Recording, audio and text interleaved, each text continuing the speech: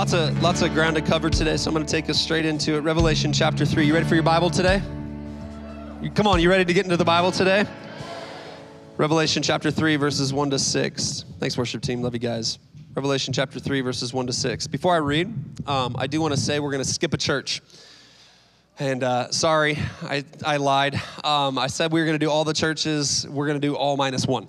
And the reason for that is Thyatira is a church that we were going to get into today, but I decided to skip it because the issue that they were facing was very much like Pergamum.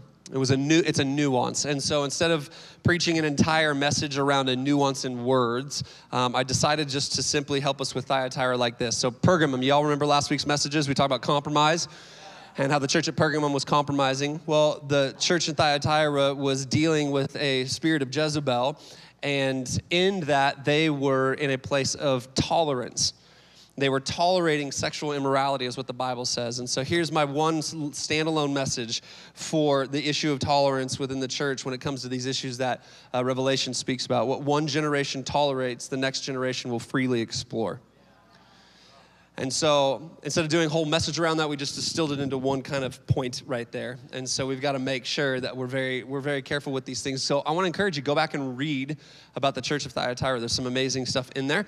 But we're gonna venture forward into Revelation chapter 3, verses 1 to 6, and introduce ourselves to the next church. And it says this: "Write to the angel of the church of Sardis." Everybody shout Sardis.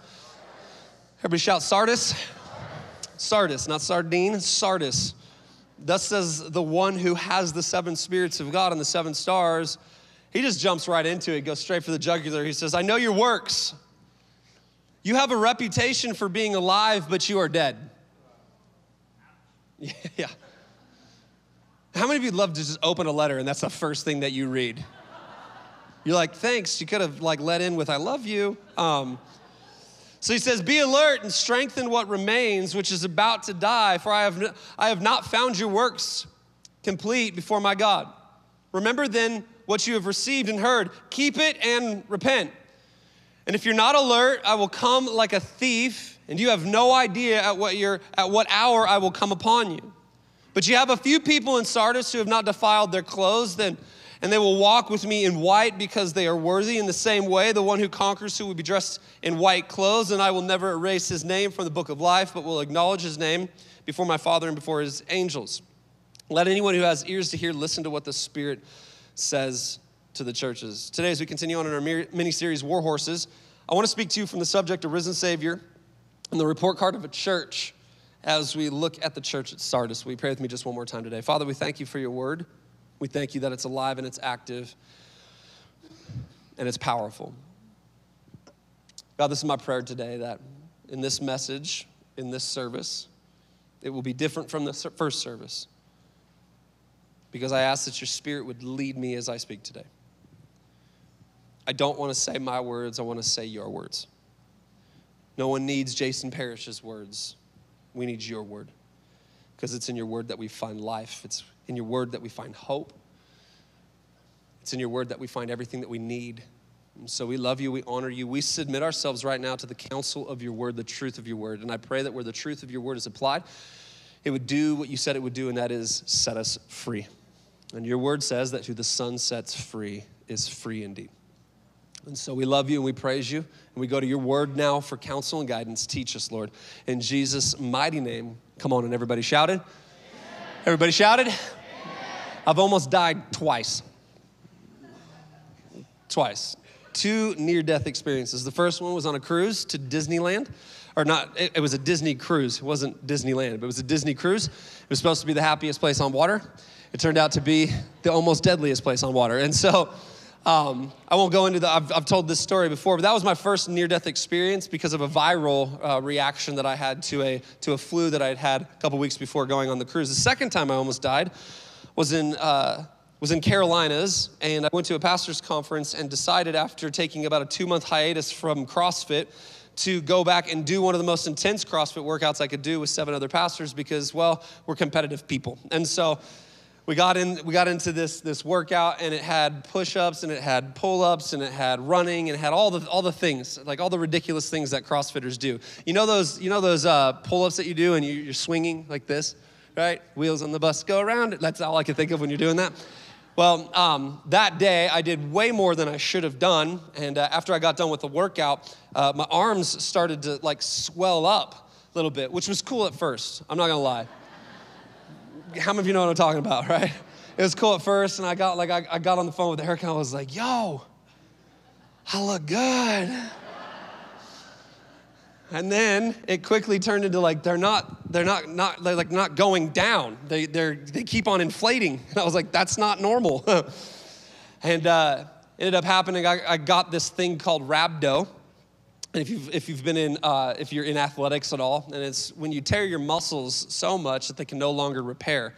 And so what happens is the creatinine and protein in your blood starts to go to your kidneys, and it starts to poison your kidneys, and your kidneys can't filter it out. And I was going towards renal failure.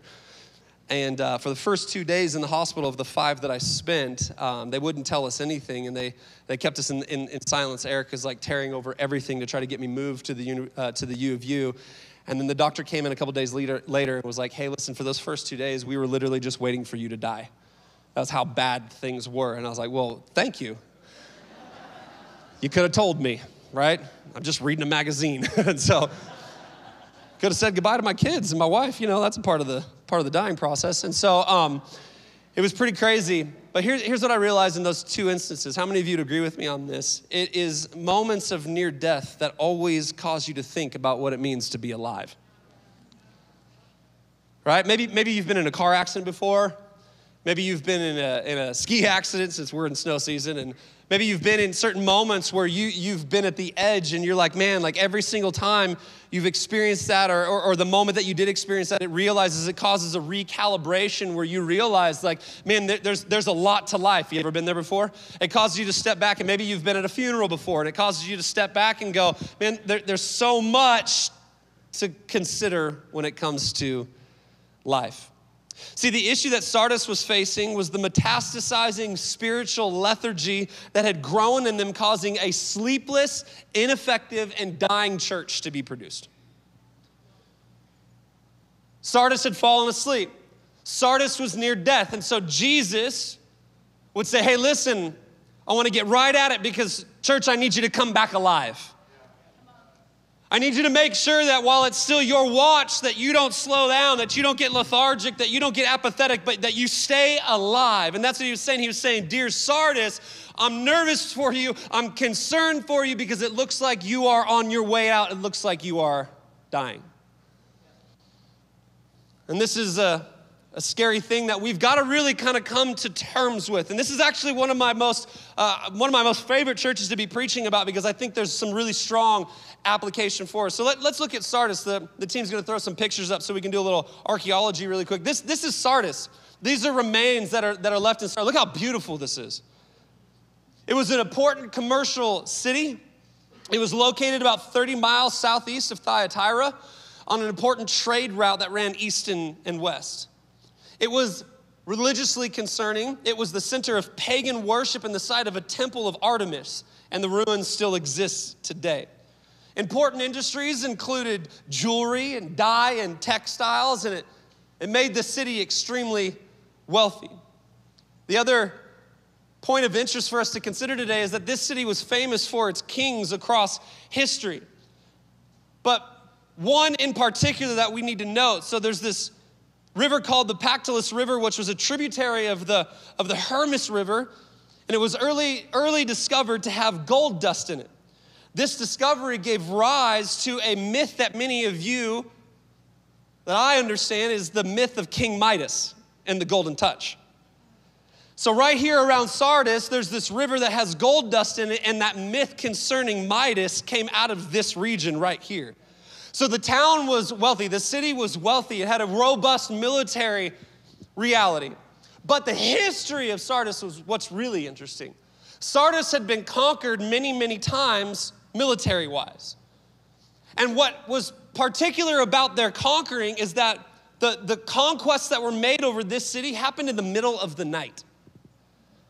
So these conquesting militaries would come and they would conquer Sardis in the middle of night. And it's really interesting. They have this backstory, they have this history that they're thinking about, and Jesus says to them, if you don't get some stuff straight, I'm gonna come to you in the middle of the night, which would have caused them to be like, whoa. Y'all see what I'm talking about? So he's connecting a thought to them because they had an understanding, a visceral understanding of what it meant to have somebody sneak up on them. But even more important to realize is that Sardis is a city that was living on the fumes of its glory days. Come on, guys, you know the glory days? Come on, athletes, remember the glory days? Before you took 4 steps and something hurt? Like, I pulled a hammy. How? Getting up. So Sardis was a city that was living on the fumes of its glory days. Many scholars believe because of its long history, it was rebuilt to look like its former days, but it was dead on the inside. This is where that age-old adage comes from, looks can be deceiving. Come on, you ever been someplace where it looks beautiful and everything looks like it's put in order, but then you get closer to it, you get inside of it, and you go, wow, it's dead in here. You ever been to a restaurant that has great reviews on Yelp and it looks awesome from the outside, and then you go in and you're like, can we leave because there's 4 people in here? That it's great on the outside, but it's dead on the inside. The city of Sardis was that, and the church at Sardis was starting to represent its surroundings. That it looked good on the outside, like Jesus would say, you're known for your works, but you're actually dead. And this is the thing that we must consider this morning. To the best of our knowledge, the church at Sardis was no longer maintaining the vitality and commitments it once had. This would be why Jesus would say, strengthen what remains. Strengthen what remains. Come on, everybody shout, wake up. Wake up. Come on, everybody shout, wake up. Wake up. So the message is really simple today. I want to spend the remainder of our time together looking at the characteristics of a church that is fully alive. Let me say that one more time. Looking at the characteristics of a church that is fully alive. Fully alive. And what it means to remain alive. I want to say this as a qualifier. I know that there are many of us in the room today. This is your first time at church. You've never been here before. You're kicking the tires of faith. You don't know where you're at with Jesus. You don't know whether you believe in Jesus or not. And I'm so glad that you are here, and I hope that you can keep on coming here. This message today, especially as we speak to the church, about the church, is a message for those of us who would consider ourselves followers of Jesus. It's important for us to struggle with this. And if we call ourselves followers of Jesus today, I hope this message gets in our hearts. I hope it challenges us to the core today. Y'all with me? Y'all with me? 5 characteristics of an alive church. Number 1, everybody shout number 1. Here's the first one. An alive church is expressive and responsive in their worship. All right, we're getting there. It's a slow clap. It's a slow clap. You're expressive and responsive in their worship. Luke chapter 7, verses 36 to 39 says this, then one of the Pharisees invited him to eat with him. He entered the Pharisee's house and reclined at the table. And a woman in the town who was a sinner found out that Jesus was reclining at the table in the Pharisee's house. She brought an alabaster jar of perfume and stood behind him at his feet, weeping, and began to wash his feet with her tears. Can we just pause right there? Does anybody else find that very weird? Can we be honest in church today? I know we read the Bible and we're like, oh, this is this is normal behavior. When was the last time you saw that at a party? Right? What do we have happening right here? Well, she wiped his feet with her hair, kissing them. Okay. Can we read the Bible in reality? Does anybody else just kind of go, oh, no. And anointing them with perfume. I want you to get this picture. The reason I do this is because we got to get a picture because I think so many times we sanitize what we see in the Bible. We're like, that's total normal behavior. It looked so beautiful, just a woman in her hair and just wiping his feet and kissing his feet and rubbing perfume on his. This is normal stuff that happens at Nordstrom all the time.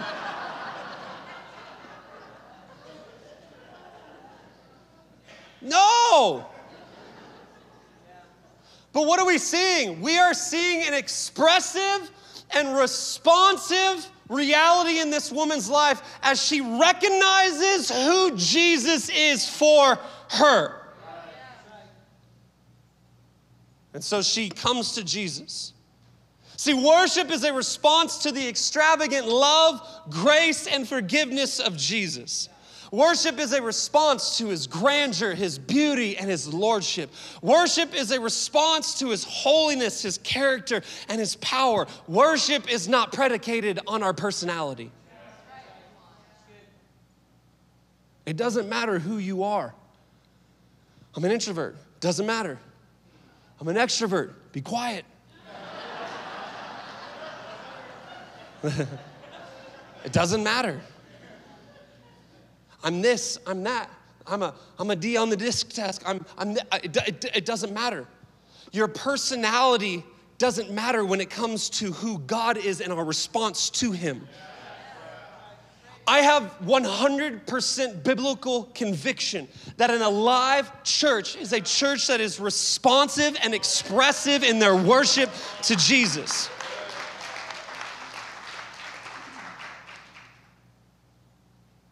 And we press into this a lot around here because worship is of high value here at the Well. Why? Because it's the mark of being alive. It's the mark of being alive. It doesn't matter whether you're excited about it or not. It's the mark of being alive. Let's look at this. Let's throw up this grid really quick that we've got for us. It's going to come up on the screens. In Psalm 27, verse 6, it talks about shouting in worship, which Chris and the team did well this morning. It was awesome. 95, verse 6 in Psalm, bowing. Psalm 34:1, speaking. Psalm 37:6, singing. Psalm 149:3, dancing. For some of us who have rhythm. Not everybody. Psalm 119:120, standing. Psalm 47:1, clapping. Psalm 63, verse 4, lifting hands. Psalm 33:2, playing. All of these are references to our worship all throughout Scripture. Yes, for sure, there's reverent moments. Yes, for sure, there are times where I'm not clapping and maybe I'm being more introspective. But if you find yourself more on one thing than the other, not giving God the totality of who you are to be expressive, I want to challenge you in your worship today. For some of us, you're like, I don't move at all.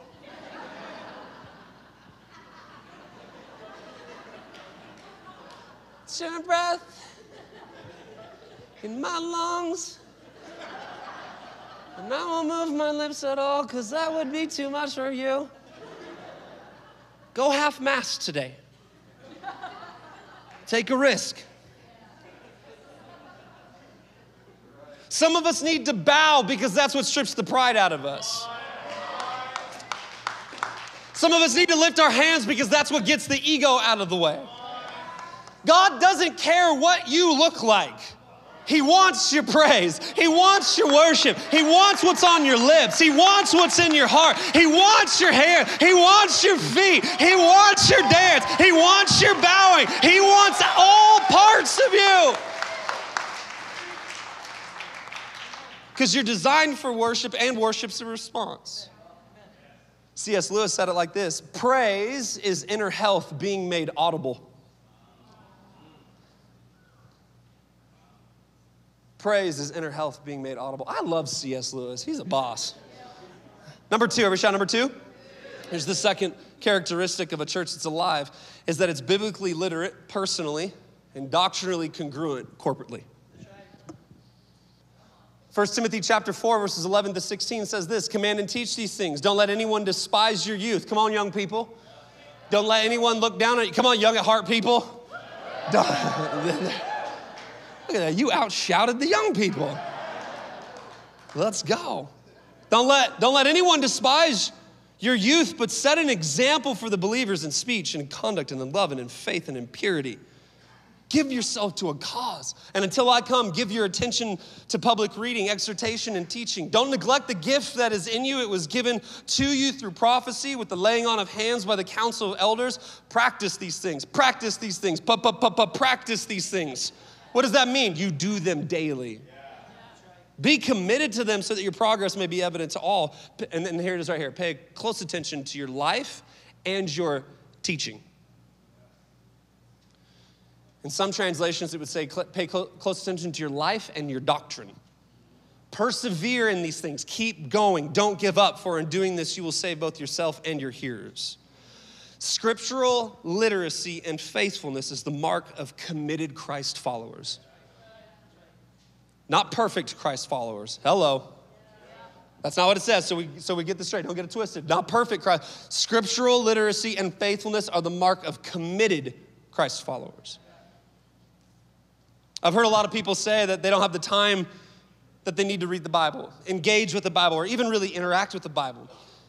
But I heard this ever so succinctly the other day from a friend, Pastor John Tyson. He said this: you discipline yourself around whatever it is you love.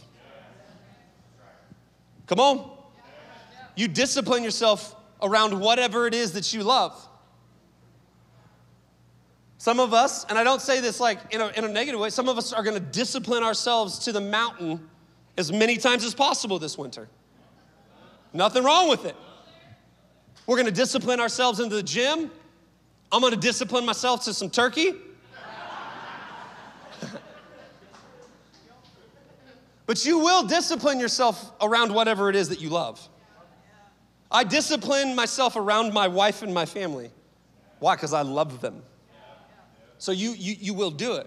And so if I fall in love with God's word, the desire to be biblically literate, we need biblical literacy right now more than we've ever needed it before. And we need to be congruent doctrinally at a corporate level as well. That's why we're preaching some of the stuff that we're preaching right now here at the Well, because it's important that we get sound teaching and doctrine happening. And then we've got to go, it's incumbent upon you. Don't just come to church and listen to me. Go home, tear through this thing, open it up, get into it, eat it up, take it all in, even the confusing parts. Why? Because his word is necessary for our soul. Notice that the alive church that I'm describing is one with both spirit, worship, and word, doctrine and theology. Have you ever noticed, maybe for those of us especially who've been around church, some of us, this is your first time in church, so you wouldn't notice it, but some of us have been around enough churches where you have an all-spirit church? How many of you know what I'm talking about? All spirit. Worship is an hour long. Deep things of God, nothing wrong with it, right? But have you ever been to another church where it's all doctrine and theology?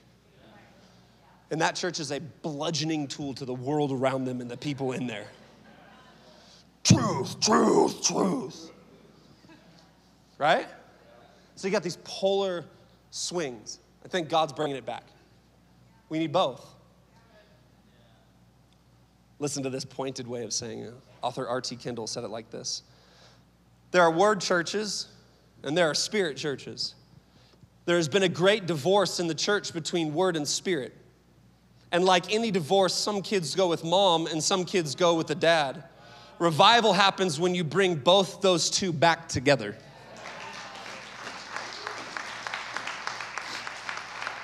So we need to be expressive and responsive in our worship, absolutely, but we also need to be anchored and foundationally secure and biblically literate and doctrinally congruent as a church and as an individual.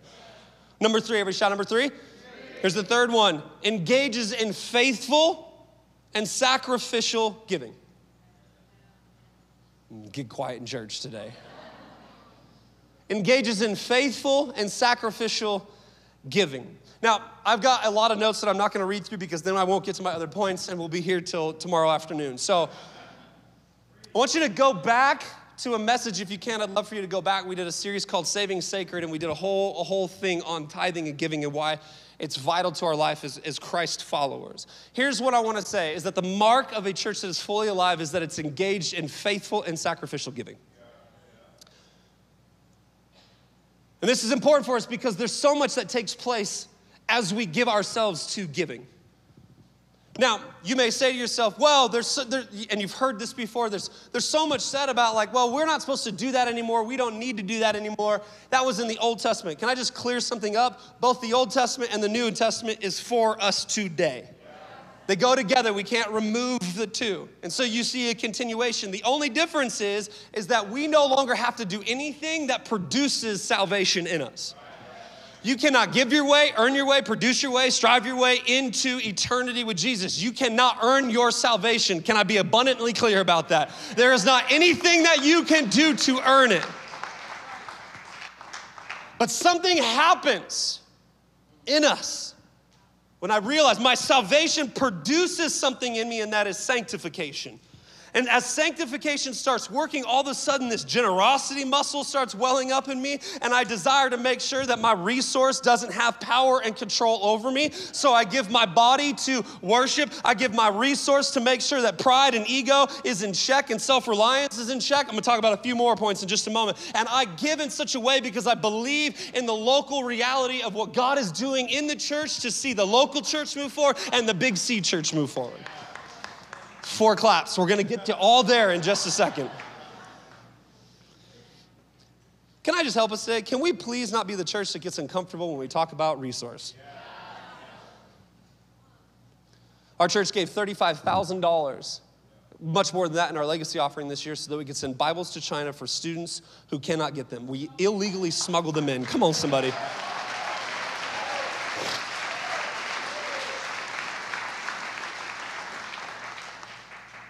I think so often we go, the church has gotten really good at ignoring one track to the other. In order for things to move forward, how many would you would agree with me? We need people. Every great initiative needs people, right? Okay? But on the other side of it, you can have all the people in the world and no resource. There's no gasoline in the vehicle. So every great initiative needs resource as well. But you can have all the resource in the world and no people, and you ain't moving nowhere.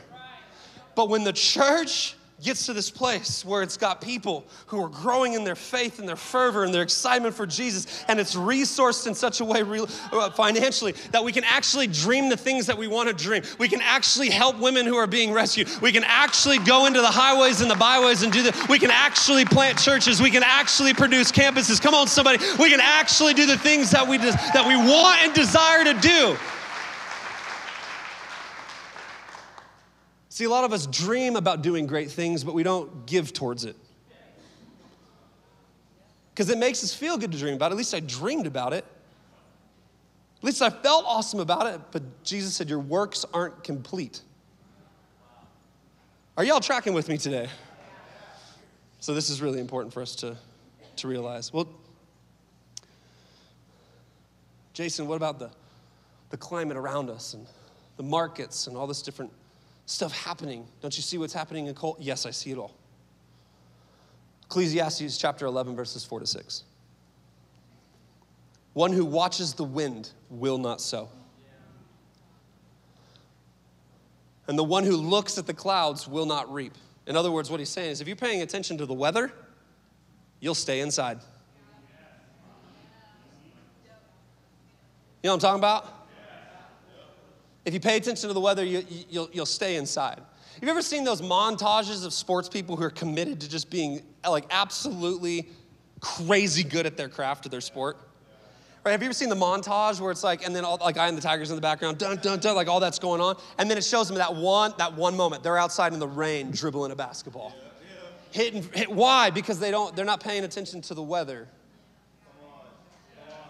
Doesn't matter what's happening around us, but here's what we need to understand about our space, our reality that we exist in as a church, is we don't need to pay attention to the weather because our economy is not because of the economy around us. We have a different economy. It's the economy of heaven. God said, I will open the flood. Come on, somebody.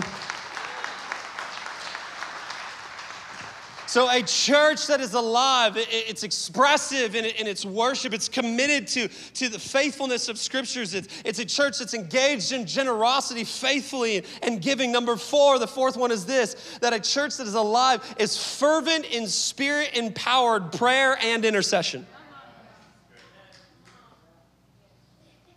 We're fervent in spirit-empowered prayer and intercession.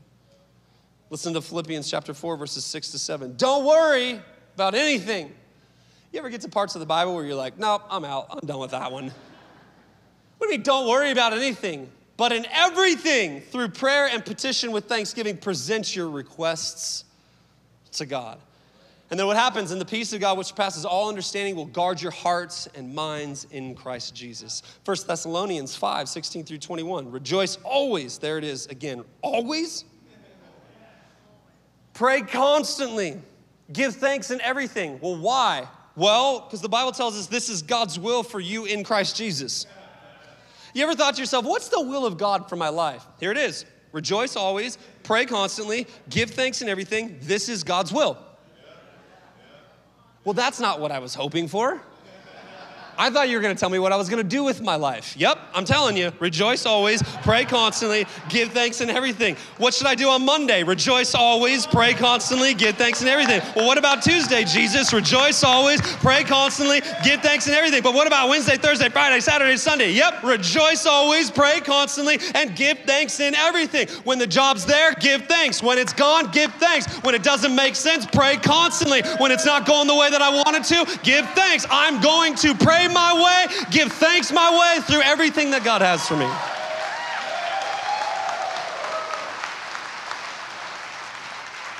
Ephesians 6:18, pray at all times. All times. Okay, now let's just be honest really quick. Show of hands, therapeutic moment. Total honesty, no one's judging you.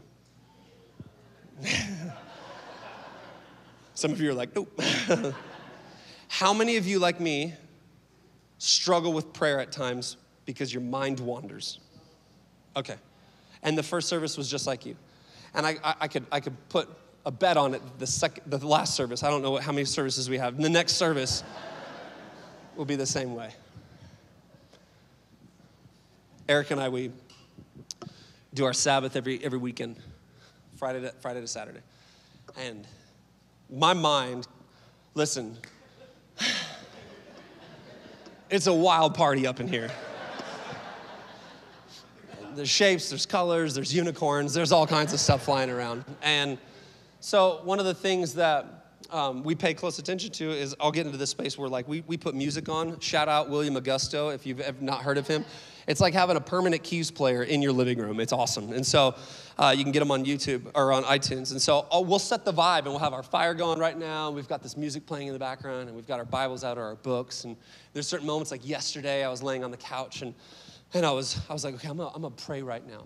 And I'm just I need peace right now, and I'm just gonna give God my space. Sounds super holy. And so I'm like, Lord, and I'm just praying, and I'm praising him. Thank you, God. Thank you, God. And I kid you not, 37 seconds in, I think to myself, as I'm praying, my God, you're so good. Does my truck have gas in it?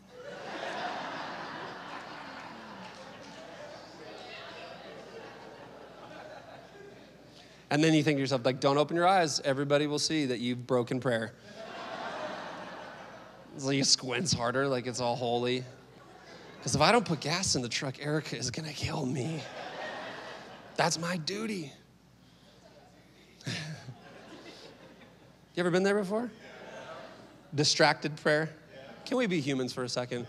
Y'all remember Jesus' homies? He's in the Garden of Gethsemane, and he's gonna like blood and tears, and he's petitioning with God, and then he walks back out, and he finds his guy sleeping. Could you have not hung out with me for like just a little while? And I'm wondering, like, what's in their head? Are they thinking to themselves, like, no, that was a long time. That was a long time to pray. You were gone a while, Jesus. So Jesus goes again and then comes back again. It's still the same thing. Why? Well, here's what I love about Scripture. It's humanity on full display. Because prayer is hard. And so we've got to work at fervent, in spirit, powered prayer and intercession. It's got to be a vital part of our church community. Samuel Chadwick writes this: intensity is a law in prayer. There are blessings of the kingdom that are only yielded to the violence of the vehement soul. Charles Finney said this, great preacher. He said, I've never known a person sweat blood, but I've known a person pray till blood started from his nose. And I've known persons pray till they were all wet with perspiration in the coldest weather in winter. I've known persons pray for hours still their strength was all exhausted with the agony of their minds. Charles Finney was speaking of a good friend of his known as Daniel Nash. Father Nash, as he's come to be known, as a laborer with Charles Finney in the 1800s. And Finney would go into towns and he would preach crusades. And people would get saved, they'd give their lives to Jesus, and he'd go town to town to town, and he would be preaching. But what was interesting is that Finney never went into those towns alone. He always had Nash with him. Because Nash was a fervent prayer. And the way that history goes is that Nash would go into a town 2 or 3 days earlier, and he would rent a room somewhere, and he would spend 2 to 3 days leading up to Finney's crusades praying in the Spirit. Praying and petitioning, praying and petitioning, praying and petitioning. And then when the crusade was happening, he would pray and petition. And then even afterwards, he would continue to pray. And this was the mode for their life together. Finney would go in and Nash would be with him. Nash would go into the next town and pray. And this was it. This was their cadence with each other. And shortly before Nash died in the winter of 1831, he wrote in a letter this: I am now convinced it is my duty and privilege and the duty of every other Christian to pray for as much of the Holy Spirit as came down on the day of Pentecost, and a great deal more. My body is in pain, but I am happy in my God. I have only just begun to understand what Jesus meant when he said, all things whatsoever ye shall ask in prayer, believing ye shall receive. Many people have heard of Finney, but few have heard of Nash. It would be Nash's gravestone that I saw in a picture recently that has impacted me so profoundly. Found in New York in an unmanicured and dilapidated gravesite near the Canadian border. You can find this unassuming gravestone, and I love what it says. Daniel Nash, pastor, laborer with Finney, mighty in prayer.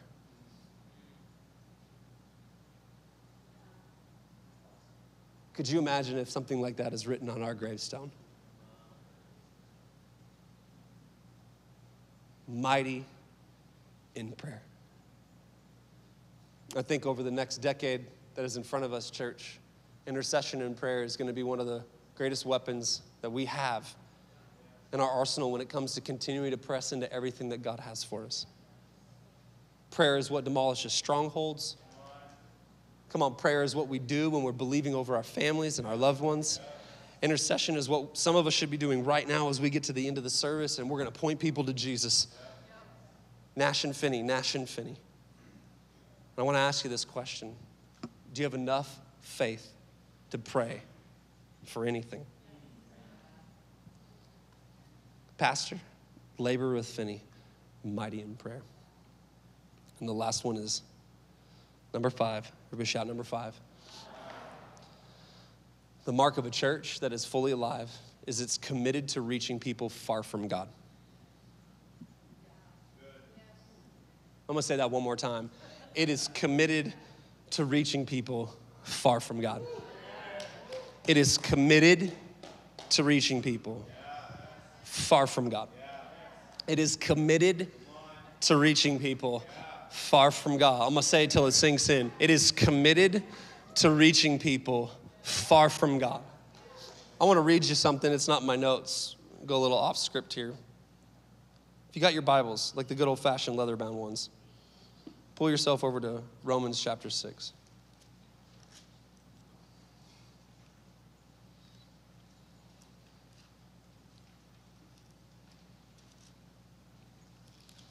I read this the other day, and I thought, this is it. Romans chapter 6, verse 19 says this. Actually, verse 18, it says, and having been set free from sin, you became enslaved to righteousness.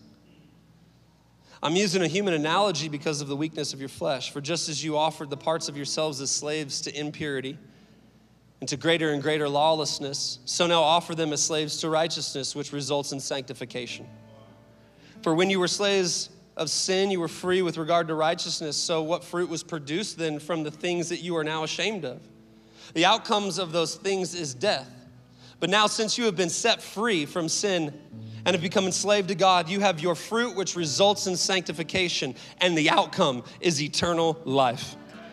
For the wages of sin is death, but the gift of God is eternal life in Christ Jesus our Lord. This is one of the clearest statements that we have about the goodness of the gospel, and I love it.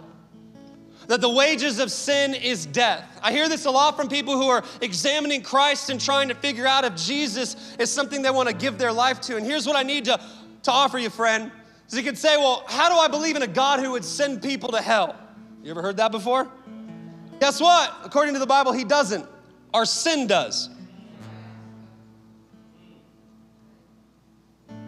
The wages of sin is death. So there's a penalty for it. And so Paul's writing, he's saying, listen, if you're gonna live according to the sin nature, there's gonna be some wages that are doled out to you. But God gave you something else in and through Jesus. He gave you a gift that's the grace found in him, and that we have eternal life and salvation in him. It's a good gift.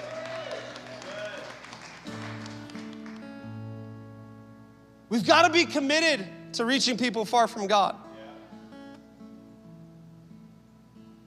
I pray that we never become a church that's so uncomfortable because we've got packed auditoriums that we stop reaching people far from God. Okay, we're scrunched in here. People are in overflow. Cool. Let's get cozy with our neighbor because we got more people to reach. I hope we hear swearing in our lobby. That's just our staff.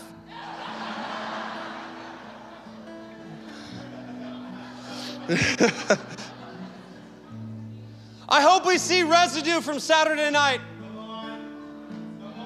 in these rooms. What are you saying? What are you saying? I'm saying this, you don't have to have it all together to be a part of this place. Let me offer it another way. But Jason, I'm addicted to heroin. God loves you. I'm an alcoholic. God loves you. I'm struggling with my sexuality. God loves you. Man, I'm in my second affair. God loves you. I'm riddled with pride and ego. God loves you. I've got crazy thoughts in my mind. God loves you. I hate a lot of people and I'm embittered. God loves you. I'm struggling to give it up. God loves you. He loves you right where you are at. Oh, some of us don't know it yet. That's the good news of the gospel, that God loves us so much that he loves us right where we are at. But the even better news of the gospel is that he loves you so much that he will not leave you there.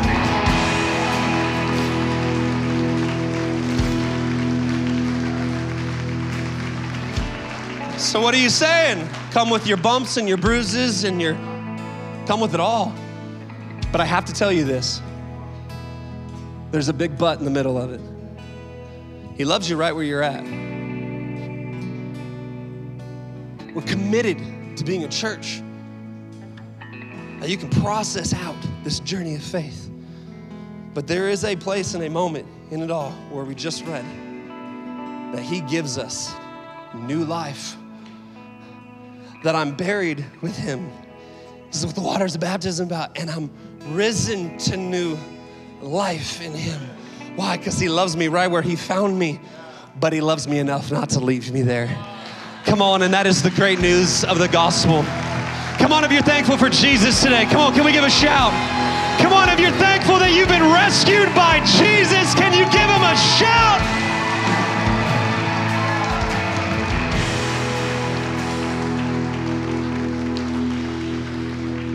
Come on, everybody, stand to your feet. We're gonna pray.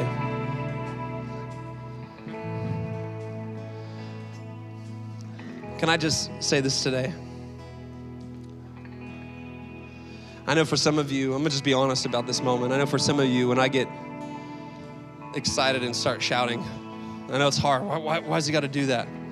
I just live according to a principle. I got this fire shut up in my bones, and I got no other if this is the last time you hear a message, I hope you remember it. God loves you so much. I know where I was at when he found me. Some of us sitting in this room, oh, if we could just bring you up here and tell all the stories, every one of us would be like, what? What? Come on. This is the gospel. We can't trade the gospel for TED Talks. 7 keys to a successful life. Doesn't matter. Your keys don't rescue you. Jesus does. I'm trying to drive this home for somebody in this room today because you've been on the edge. You don't know what's, for some of you, you stepped into this room today and this was the last straw. And I want to let you know that Jesus has his eye on you. He's got his heart on you, that he wants you so bad. And I got to let you know today that there is no other name except the name of Jesus to which we are saved by.